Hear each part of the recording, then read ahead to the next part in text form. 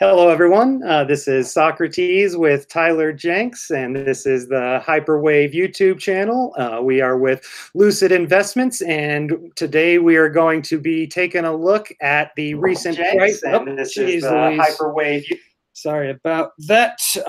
So today we will be taking a look at the recent price action in gold as well as Bitcoin. It's been a big day for both, and that is very exciting for me as well as Tyler, two of our absolute favorite assets. For me, I don't know if there's anything else I like seeing go up more than the sound monetary assets that we have available to us in gold and Bitcoin. So I'm very happy with the action that we are seeing today.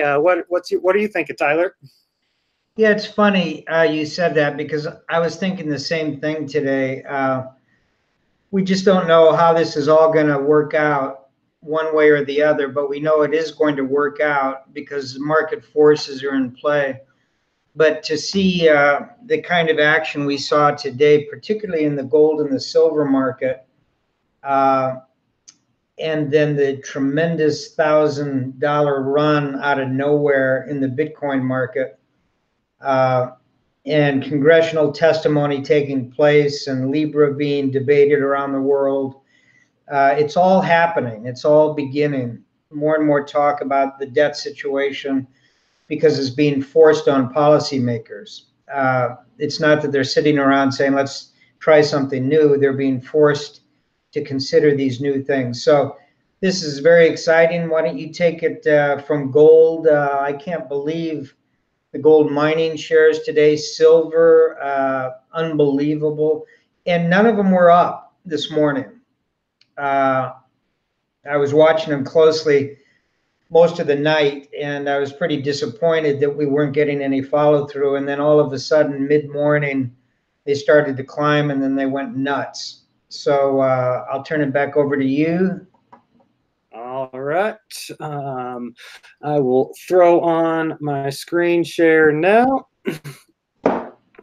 And we'll go ahead and take a quick look at what I was seeing this morning. As Tyler mentioned, that the price was kind of waiting to make a move, and I posted a chart on Twitter with a trade setup that I did take and has been working out very nicely ever since. So posted this chart here, which we have been watching very closely for the last week or so, ascending triangle forming with this flat area of resistance and this progressing trend line, which gives us the ascending triangle.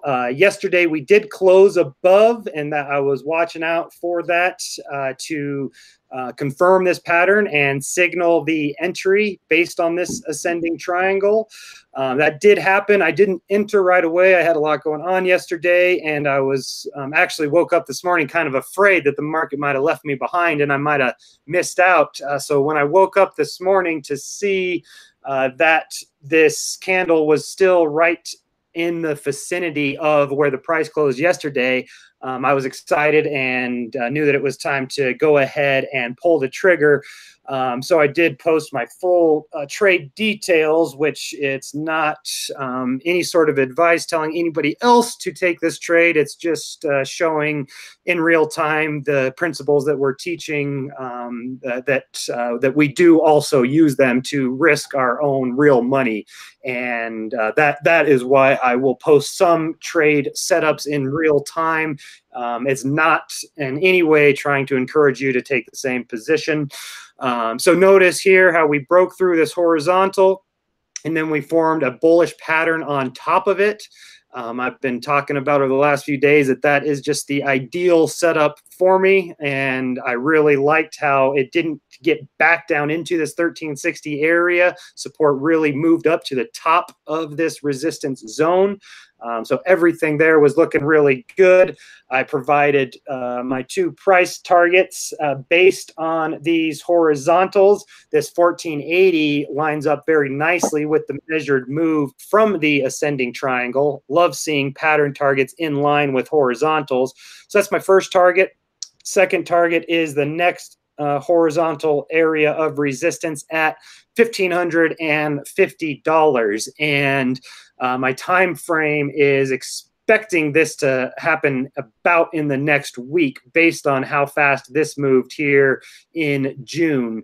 So just going through that setup real quick. The entry was at 1428, stop loss 1397. Risk is 2.17%, which allows for a good amount of leverage.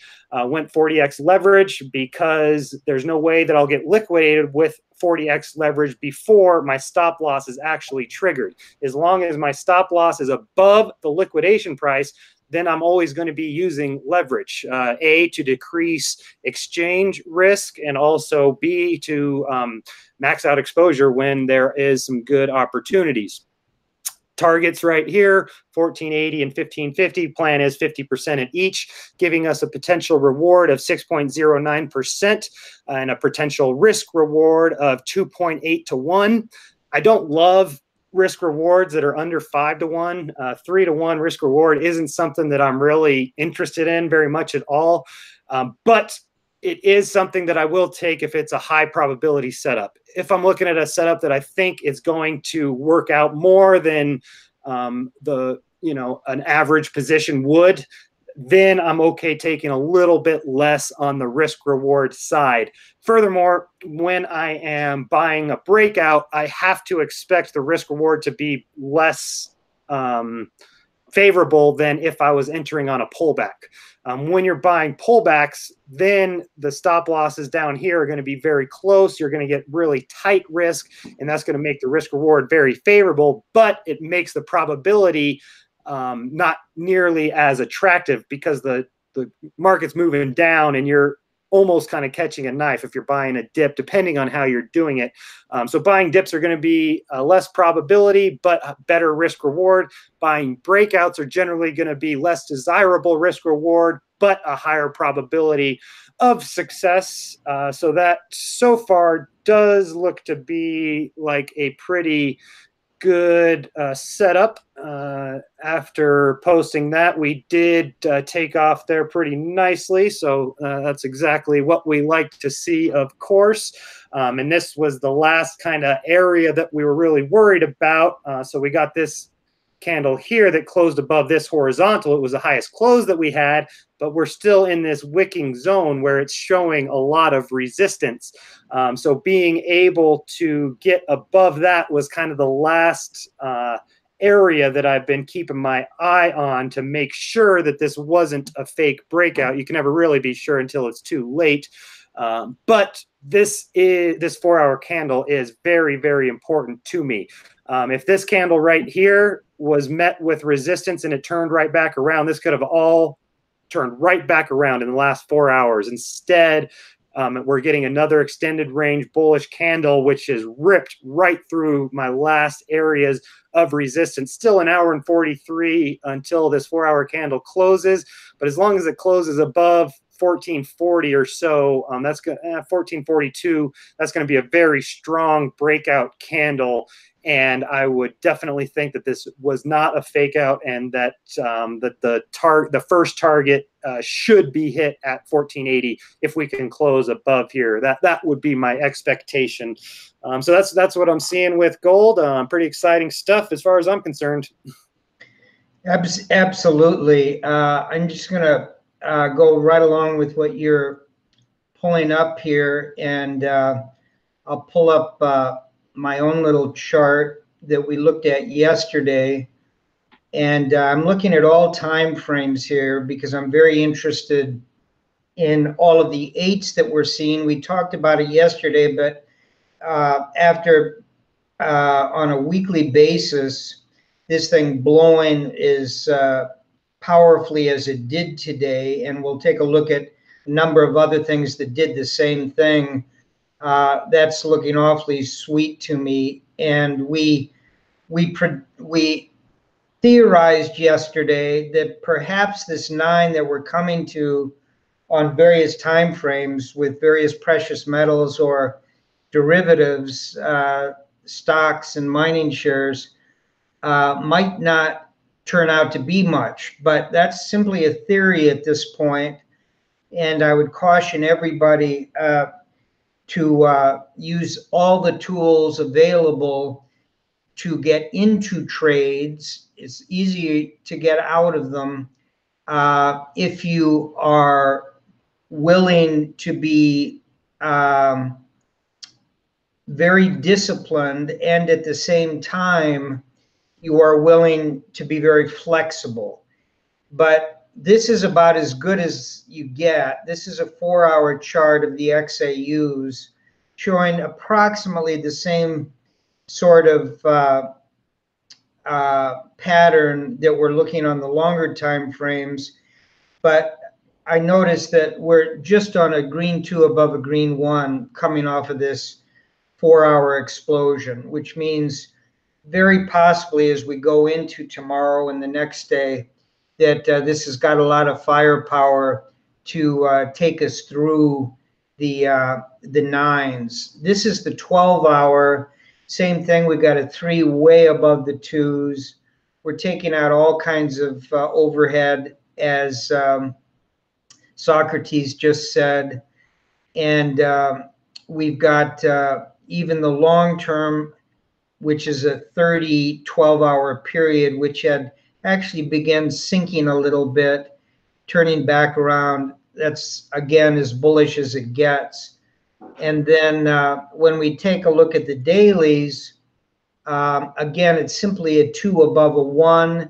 We did take out the stop and reverse today, and there's the posting of the first one in the past week or 10 days, and it's happening above all of this consolidation, which very importantly is happening above all of this consolidation going all the way back 5 years. So this is about as good as technical analysis gets in terms of determining the beginning of, or the potential beginning of, a major move that could have legs for a very long period of time. Now, I don't want to overstate it. It's still very early in the move. I'm very happy with the fact that we have been in this trade for some time, we being our clients that are discretionary clients. We bought all the way back on the original breakout, didn't wait for a consolidation to take place. And we've been rewarded in that position. Now, if we really get some legs behind us, this could turn out to be one of our better calls for the beginning of a long-term trend in a very well-established asset class. And you don't get those happening very often. So what I'd like to do now very quickly is go back to the dailies, and I'm going to spread this out and take a look at some of the other, by the way, I also noticed, I believe it was on the weekly,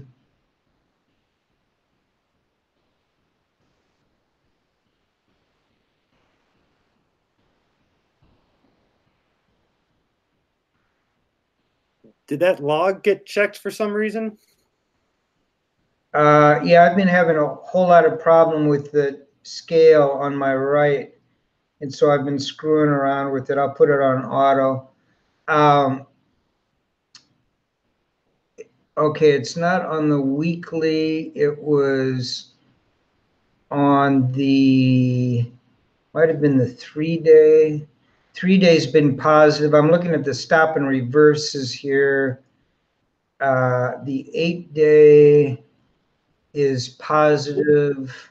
I think they're pretty much positive across the board now that the daily was taken out. That daily was bearish. Yeah, it was an outlier, and even the monthly is looking great. Okay, Very good. So we'll go back to the weekly and just take a look at a couple of things that happened today by going to the silver market. Silver is very fascinating to me at this point. And the reason it is because it's playing catch up very quickly. Took out um, the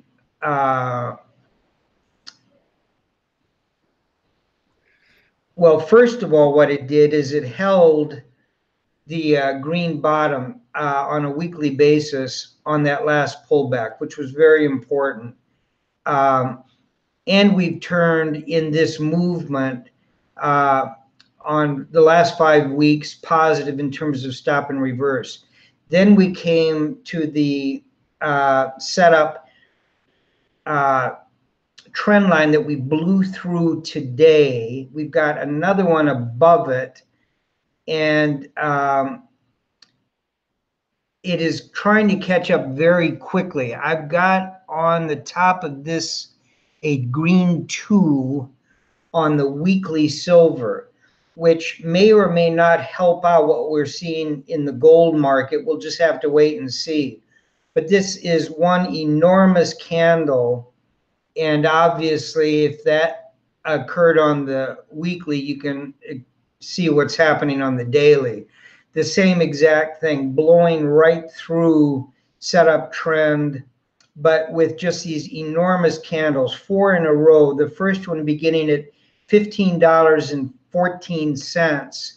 We're now up at $16 4 days later, in literally just a straight line.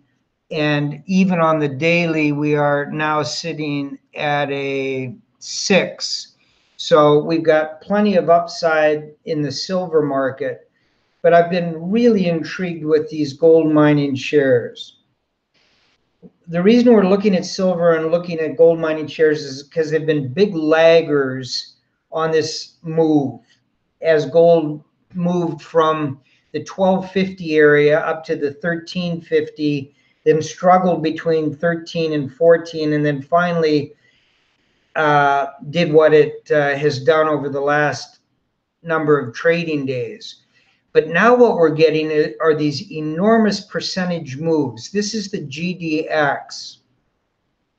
And on the GDX, it was up 4.25% today. The GDXJs were up 6% again today. I'll pull those up just real briefly. There's the GDXJs. They are on a 9, but the GDXs themselves, the big miners, are just on a 2. So we're seeing that there's a lot of room even on the exponential, but I don't want to downplay what I saw when looking at gold itself. So here's the GLDs. It's only on a 2 on the daily basis, but on the weekly, it is sitting on an 8 today. Everything's positive, everything looks good, but there is concern number 1. Concern number 2 is the XAU itself, which is sitting on an 8 today. After clearing through all of that overhead, that looks pretty good to me, but I'm looking for other reasons to think that maybe this 9 is not even going to go the full 1 to 4 candle pullbacks.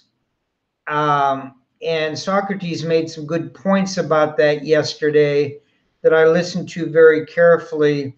So I'd like you to jump in here and just tell me if you are nervous about going into 9s on some of these daily and weekly time frames. And then we'll take a look at some individual mining shares, which obviously had a great day also. So any comments on that?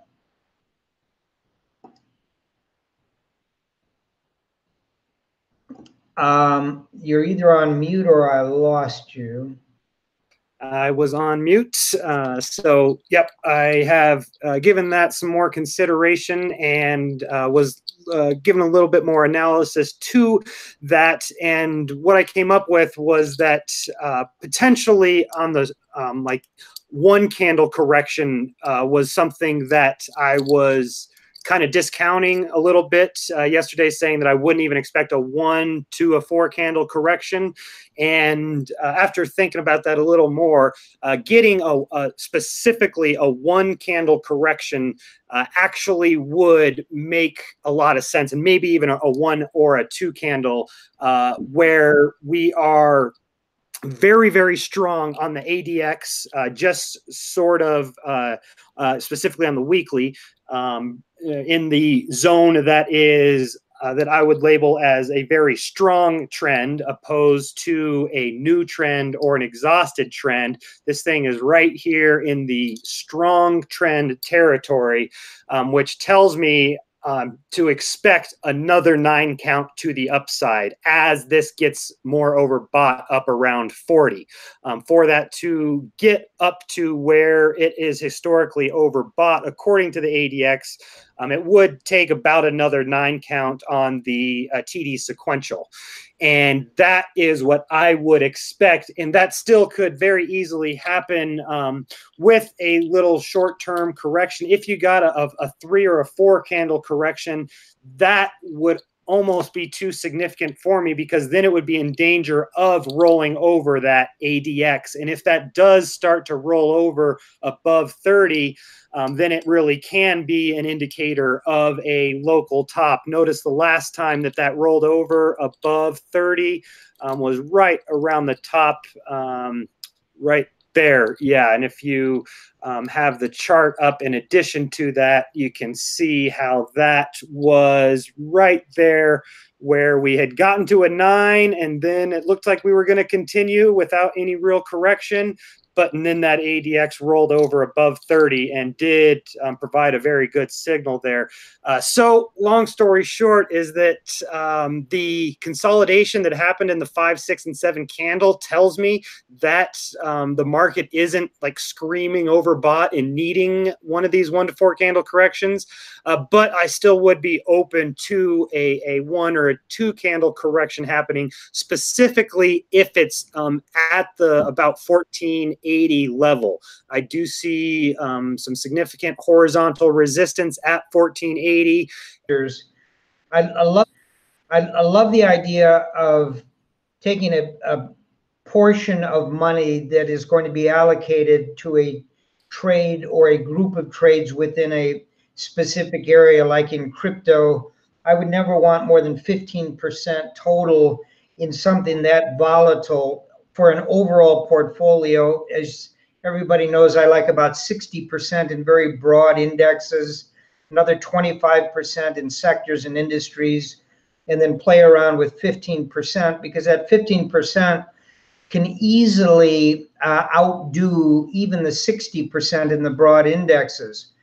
When you're talking about a specific industry or sector, in this case, we're talking about precious metals, I like the same approach. I like most of the money in the big GLDs, because that's the driver of everything else that's to come as you get down into narrower and narrower areas. So putting 15 or 20% of your gold money into gold mining shares, and specifically even junior miners, is the right way to do it, as opposed to putting 100% of your money because you like gold into 2 gold stocks. Now, you might end up hitting a bases loaded home run with the 1 or 2 stocks you buy, or you might strike out. Whereas the technique that I use ensures that if you're right on the trend, you're going to make significant money, and you want that to accelerate as you get into the smaller and smaller pieces. So anyway, take a look at Anglo Gold Ashanti today. We talked about it yesterday. It had this very nice 1 candle that closed at new highs, but look at the 2. The 2 was up 6% today on AU. If you had picked Kirkland Lake Gold, you did very well, but it was only up 1% today. Newmont Mining was up 1% today. Very nice candle, doing its thing. AEM was up 2%, a little bit better. EGO, which is Eldorado Gold, was up over 3% today, etc. The GDXJs, the junior Could you go back to that last chart real quick? the EGOs. Yeah, that one looks quite a bit different than the rest. Look at with a run that it's been on. We're on, is that the 4th 9? Yeah, it is 1 9, 2 9s, 3 9s, 4 9s. Wow. Oh, okay, that's daily chart. Can you blow up that ADX to see how it's looking? Yeah. It's all the way up at 40, at 63. And can we zoom out to get in, see where the last time it has kind of topped out? So it's already blown through that resistance. Wow. Can we draw? Man, that's interesting. Unbelievable. Look at that action. Jeez. Can we draw a trend line on top of those, on those peaks?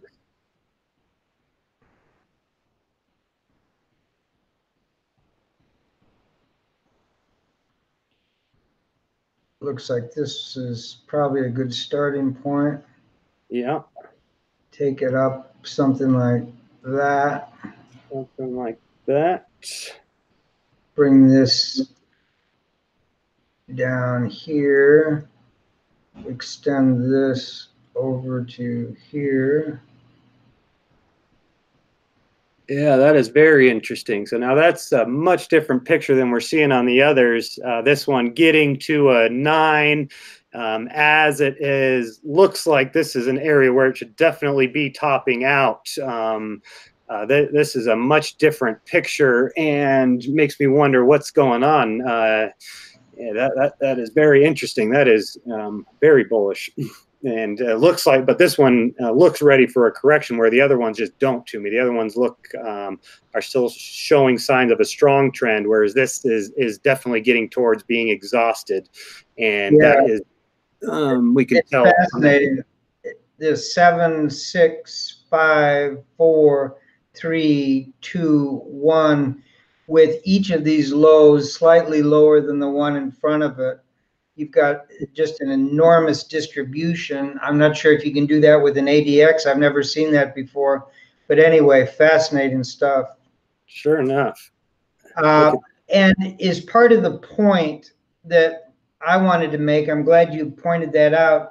We're looking at gold mining companies in the context of what is clearly what appears to be breakout in prices of the underlying silver and gold. Silver not really breaking out yet, but trying to catch up.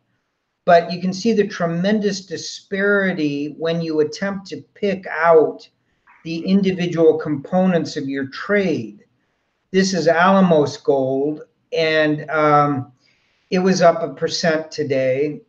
This is Kinross, which has gone to new highs now on this move, which many of the others haven't. Taking out these highs, we still haven't come all the way back, but it's successfully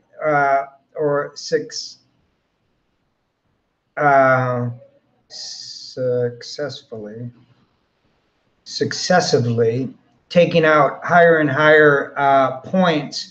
McEwen is just getting back to the last high, but it was up 6.45% today.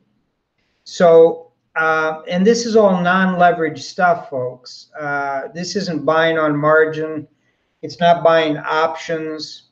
It's finding an underlying trend in a major asset class that then spreads out to related areas that you can be as aggressive or conservative as you want to be with them. And I know a lot of people are playing the FANG stocks, both long and short. It's getting very confusing. Netflix today, threw a real curveball at a lot of people. But the same sort of thing goes there. What the NASDAQ was doing was being determined to a certain extent by what the NASDAQ 100 was doing, which was being determined by what the FANG stocks were doing. And the FANG stocks were basically being drivers. And all of a sudden we saw them split apart, and the overall market right down through the S&P and the Dow began to be affected for the last year and a half. If you take that sequencing when you're thinking about anything, cryptocurrencies or gold or precious metals or an industry or a sector, you can use the same analysis going from the very macro down to the smaller and smaller and smaller. And each time you do that, each time you go from the long term to the intermediate term to the short term, from the larger asset groupings down to the smaller ones, you get more and more volatile. Therefore, your risk goes up, but your reward goes up also. And you need, in money management, to understand how all those principles work. So that's enough of that lecture for today. I'll take a look at just a couple of others. The IIG, which is up 4%. And here's the winner for the day. Sandstorm Gold up 9% today, just blowing through everything. So a lot of interesting things. I'll get off of screen share unless you wanted to look at anything there. Just a quick question for you, Tyler. I think we both agree that gold is a short and a medium-term bull trend.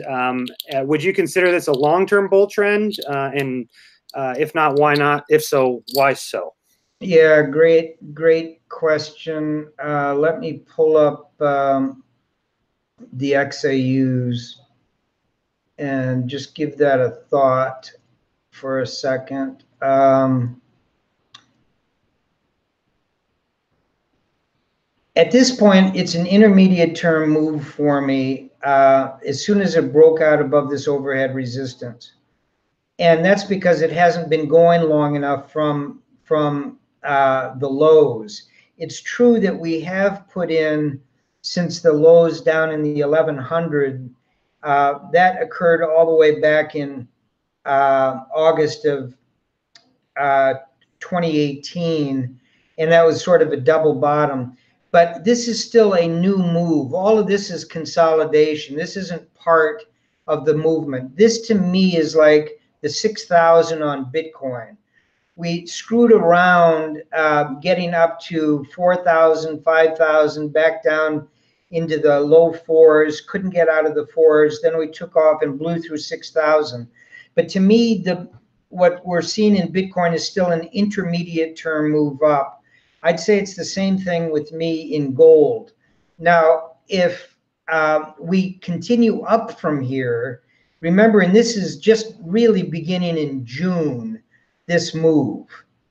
And so we've only had a couple of months of action. And to me, we need months or years for a long-term trend to take place. But looking at to answer this best in my terminology, we have to look at the weeklies.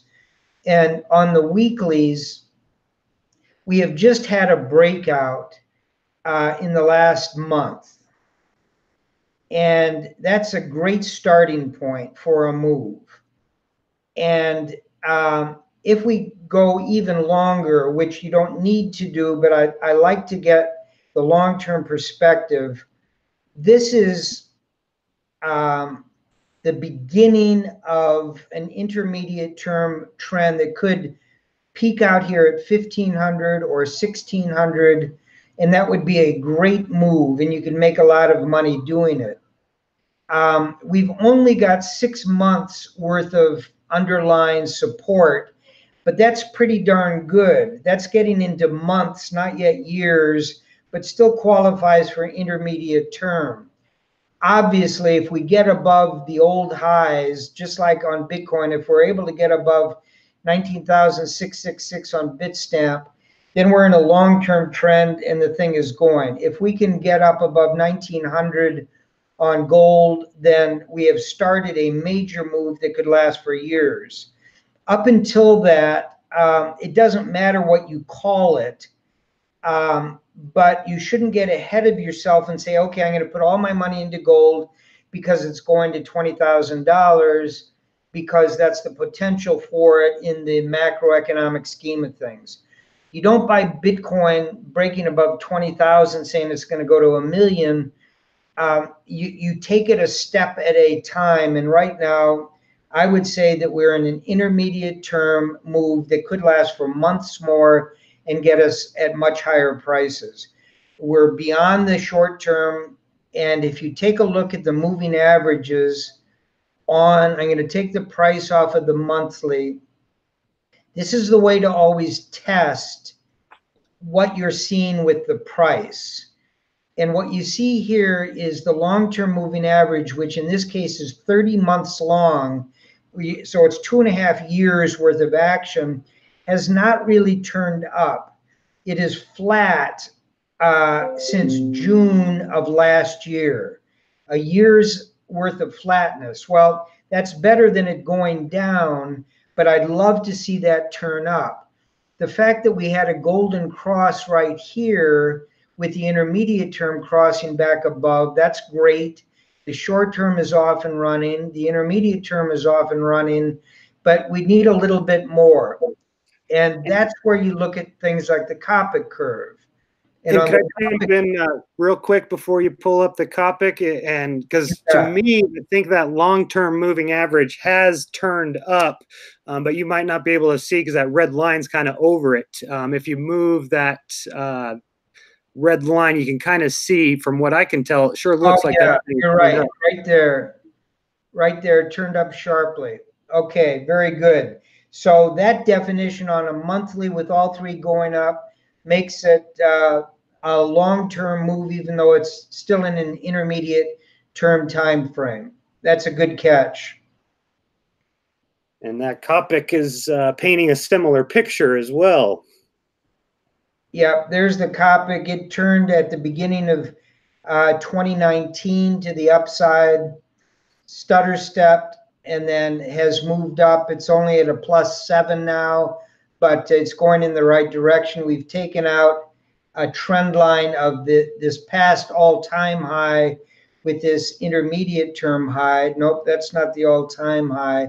There's the all-time high. And I will draw that trend line because that is interesting to me. Let's just see what that's looking like. Yep. Looks like a breakthrough.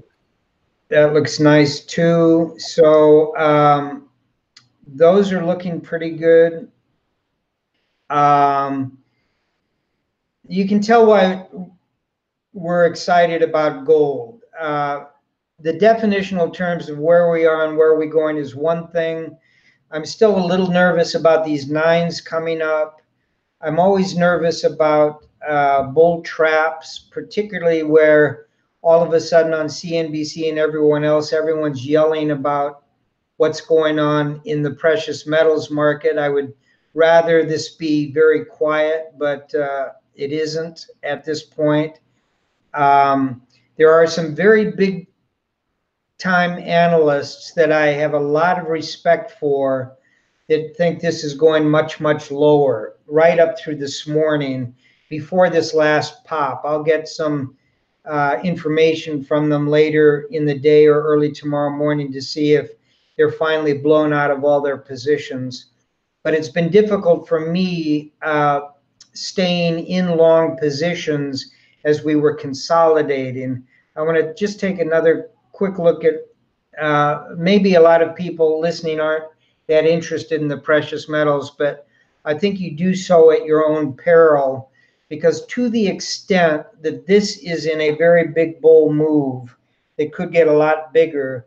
My feeling is very strong that it will be very difficult for Bitcoin and the cryptos to go along with it. I think a lot of money will begin moving into this institutionally around the world, along with central banks, and that will eclipse the Bitcoin story. I'm not saying that's happening. I'm just saying be aware that I believe that when these two asset classes are up and running, they're going to do so in an inverse fashion unless they're both included together in a solution, either on the part of central banks or on the part of someone like Libra, putting both of these, Bitcoin and gold, into their basket of currencies. And then you could get them moving together. But anyway, that's getting a little esoteric. This is the weekly, and I just wanted to take a look at, on the weekly, what these longer term things are looking like.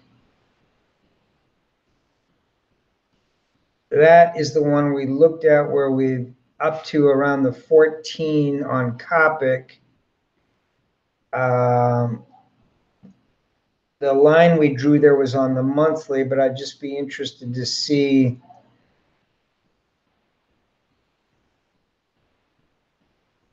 Wow, that thing just cannot find a direction on the weekly, but we have gone a little bit higher than this high, which is higher than this, which is about the same as this. So there's a little bit of momentum building there, maybe.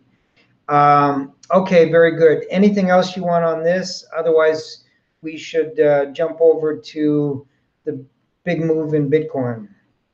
Yeah, absolutely. I can go ahead and share a chart for Bitcoin. And while I am doing that, I will summarize my perspective in terms of, I do think that I basically have to say that gold is long-term bullish at this point. The monthly parabolic SAR is bullish. The weekly Ichimoku cloud is bullish. The monthly Ichimoku cloud is bullish and provided a great entry. The monthly MACD has recently turned up, and the monthly Copic curve has recently crossed zero. So those are basically every single one of my most important long-term tools are all in agreement, pointing bullish, and therefore I've got nothing else to point to and say I need to wait for this thing, and once that happens I will be long-term bullish. I've got nothing there. So I do have to consider that gold is short, medium, and long-term bullish, and even though the time horizon hasn't necessarily been long enough to say that, it's only it's been a short time that we've really been moving, but it's been such a strong move that it has caused all of my long-term indicators to flip bullish. So taking a look at the price of Bitcoin and pulling up, the price is probably different at this exact moment because this was a chart that I tweeted out earlier today. And this is what I have been watching very closely. So this shows how the the bear channel that I had drawn did get broken on this move here. And now the price is approaching a major resistance cluster from these moving averages. And so we've got the 200 EMA in orange, the 50 EMA in green, and the 50 simple moving average in blue. And you guys have been following along with me for a little bit now, know that I really like the 50 and 200 EMAs, but I also absolutely love the simple period moving average as well, for one very specific reason. There are these are all designed to accomplish different goals: to identify trend, to signal entries, and to signal exits, and to identify areas of support and resistance. These are all designed for very specific reasons, and one of these things is accomplished much better by a simple moving average.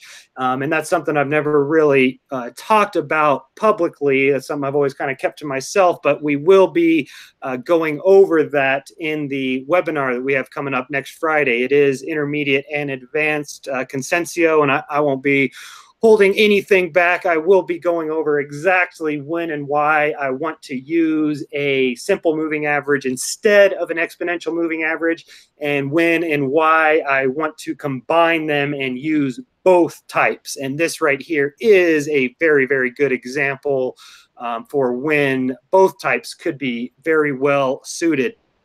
And we see that after price broke out from this bear channel, it appeared to be finding some resistance from the 50 and 200 EMAs, which could be providing the perfect pull up and into a death cross.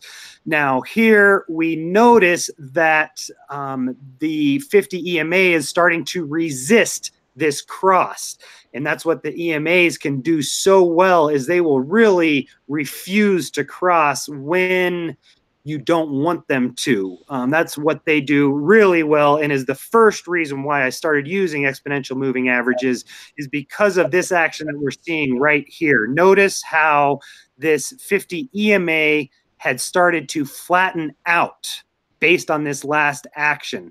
The EMAs weight more recent price action more heavily than all of the period. So when you get something like this, it can really affect a exponential moving average, but not so much a simple moving average. So notice how the simple is still coming straight down and hard and fast, which we would expect that to be strong resistance.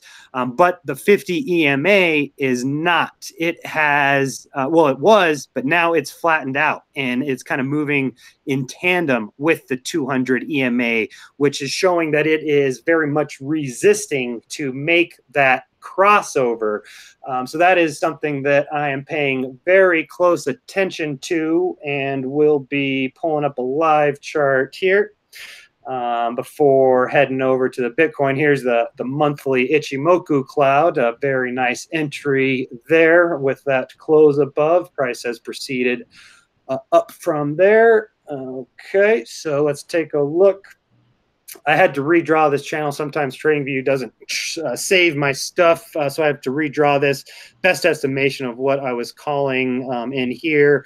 That might be a little off, though, but that is the best I could do. So we do see right in here that the 50 EMA continues to flatten out as the price is testing that area for resistance.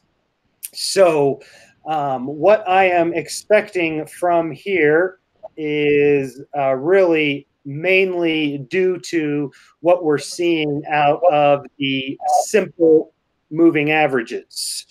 And if we are able to get above the exponential moving averages, then we will be facing very big resistance from that simple moving average, which is right above and still angled down sharply. And that's at 10,770 or so. So what I am expecting from here is that we do not get above 10,800 before at least getting some sort of move back down to 10,000. I would actually be expecting lower, because if we do go from here down to 10,000, that will be enough to go ahead and pull this 50 EMA below the 200, which would end up being the ideal pull up and into a death cross. So if we do pull back from here, then that's still very much in danger of getting a death cross. And we should pull back from here because we are overbought at resistance. This is, we have moved. Let's just take a look at how far the price has moved in the last 24 hours. That's a 17% move in 24 hours. You guys have heard me talk about this before. This is one of the most important indicators to me, is the limits in terms of how far I've noticed that Bitcoin likes to move in 24 hours. If it moves 10% in 24 hours, then I am very much on red alert for some sort of cool down, at least a consolidation, and preferably a small correction, a counter trend. When it moves 17% in 24 hours, that's really as much as I have seen it move in that time period. I'm sure you can go out and find a daily candle that has moved more than 17%, but you're going to be very, very hard pressed to do so. And if you do go through that process, which I do recommend, it's a very valuable process to go through and see how far can Bitcoin move to the upside and to the downside in a 24-hour period.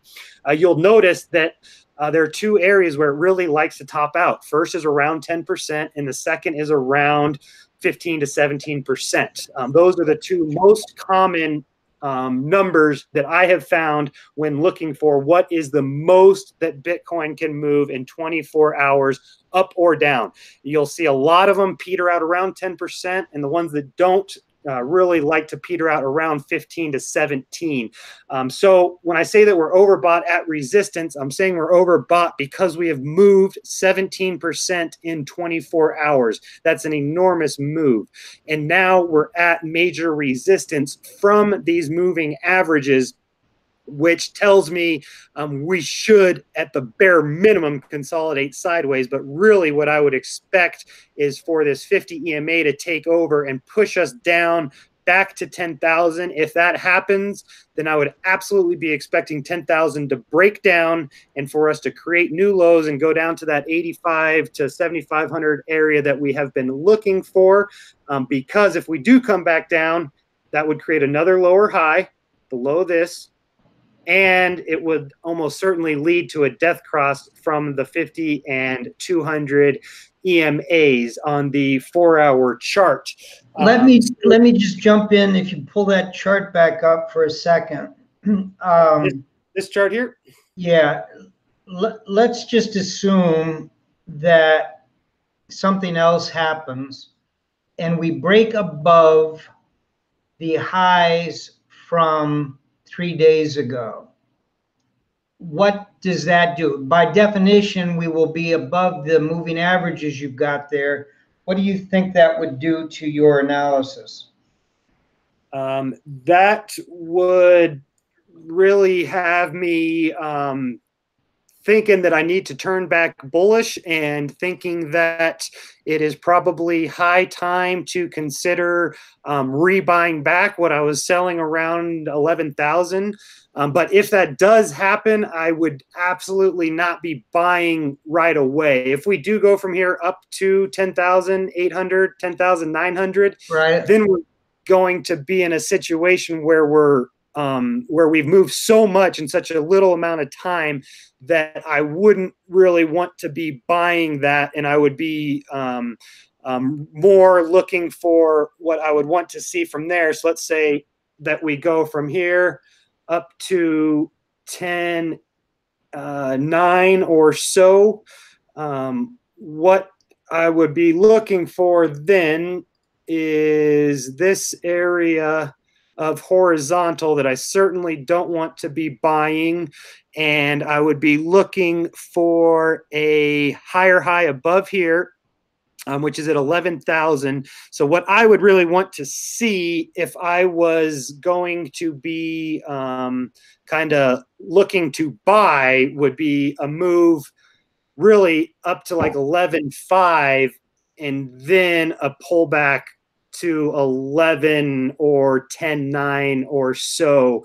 If we got some action like this, now we are clear of this death cross. And that is something that is very important to me. When we get within a whisker of getting a death cross, but we don't, and we get back above, that is very much a buy signal for me, because that tells me that that we tried to get this death cross but couldn't, and therefore a big reaction to the upside is what I would expect.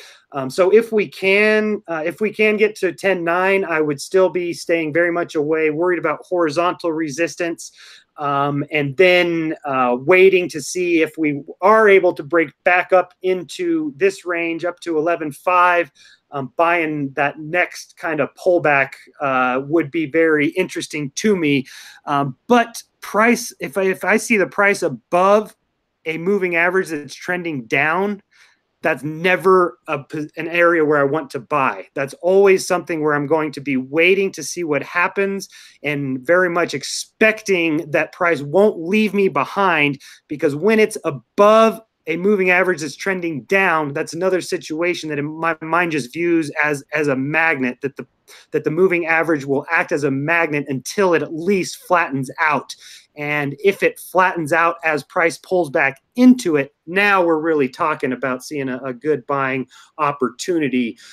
But if we're just right up in here, as this continues to be angled down, I would still very much be considering that a selling opportunity, or at the very min, it's time to sit and wait. Great answer. Thank you. Absolutely, my pleasure. So did you want to go ahead and take the screen share over? Do you have something to look at, or anything else comment on here? No, that's great stuff. I think this took everybody by surprise, almost all watchers. There were some people on Twitter that said they caught the bottom and they knew it was going to go up and stuff like that. Maybe some of them did, but I know this move today was shocking in terms of the power of it in a very short time period, after not really starting off with much early in the morning. Just about the time the gold and silver market took off, this market took off.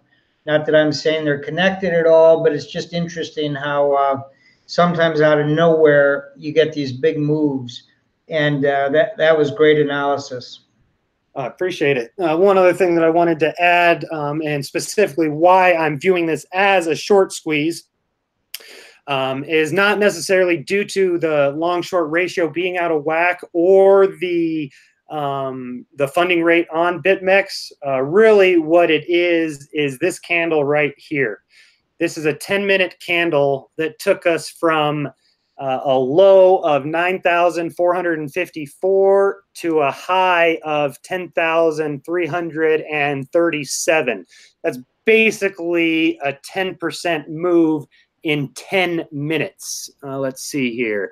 That's a 9.3% move in 10 minutes. That's not natural, organic buying action. That's a short squeeze.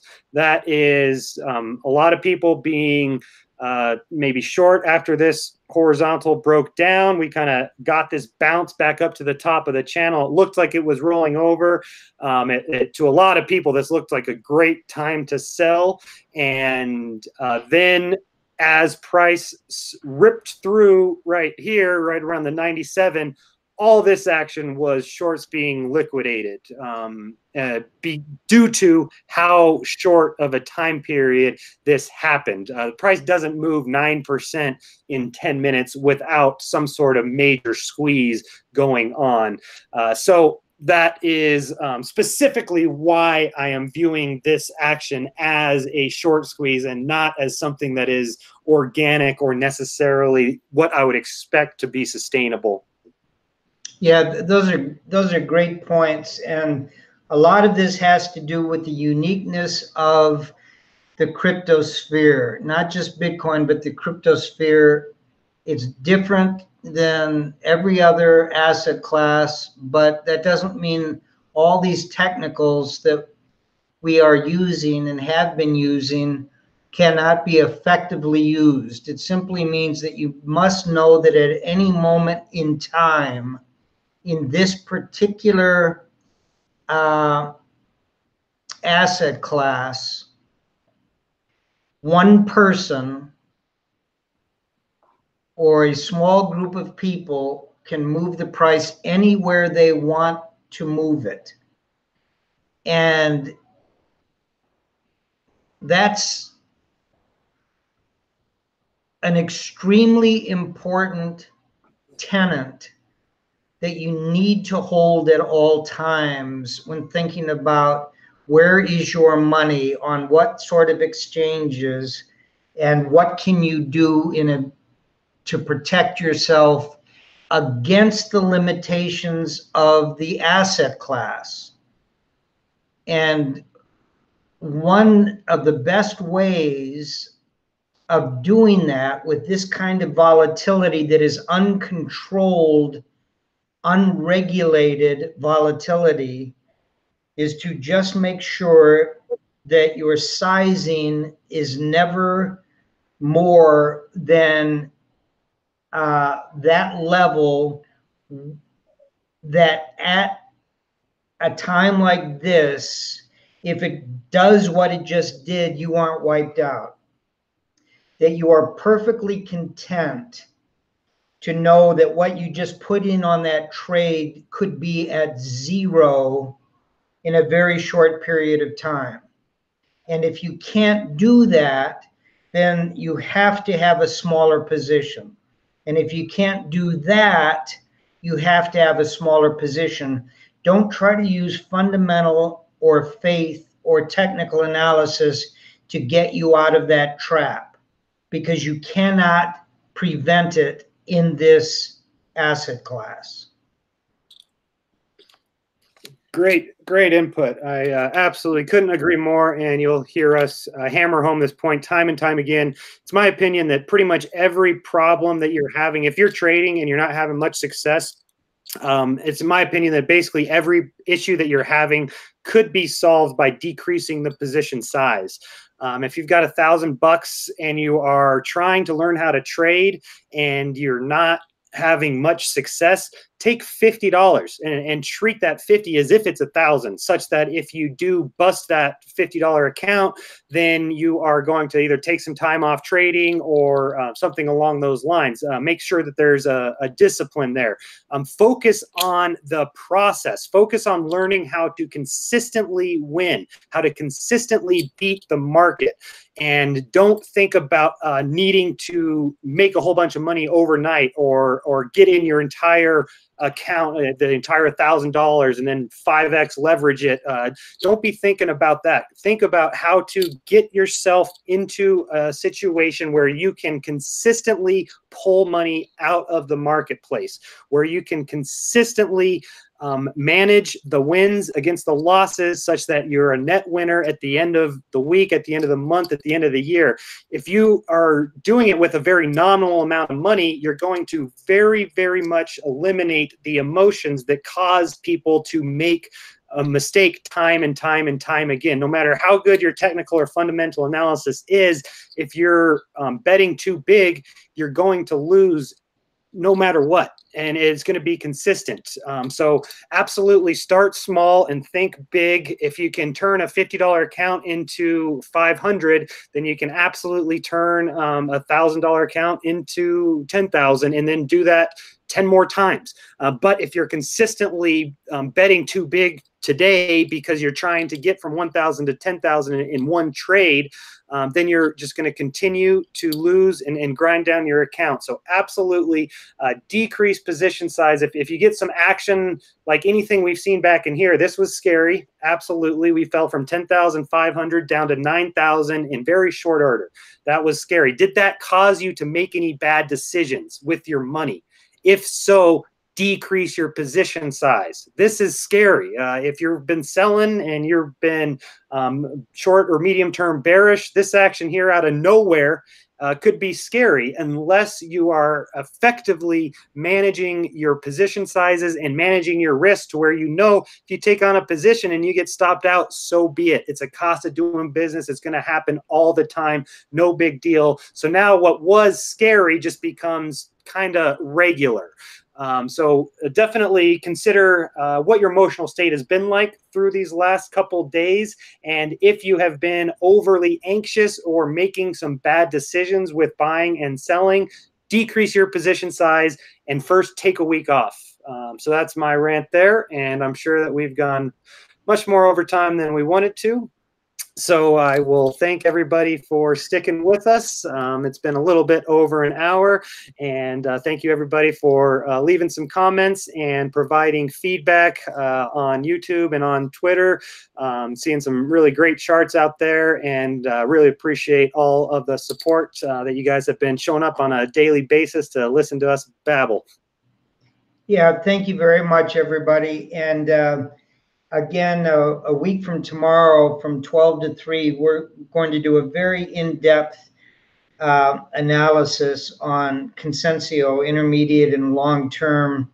And intermediate, and advanced, and various time periods, but from two very different perspectives.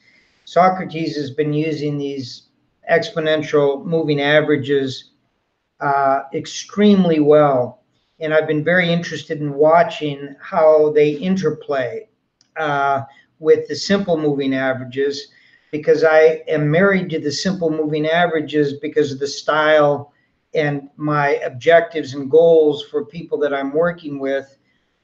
They work terrifically well, but we're going to be much more nuanced, and I know everybody's going to learn a lot. We've also got a bunch of big announcements coming about what Lucid Investment Strategies is about, what we're about to launch.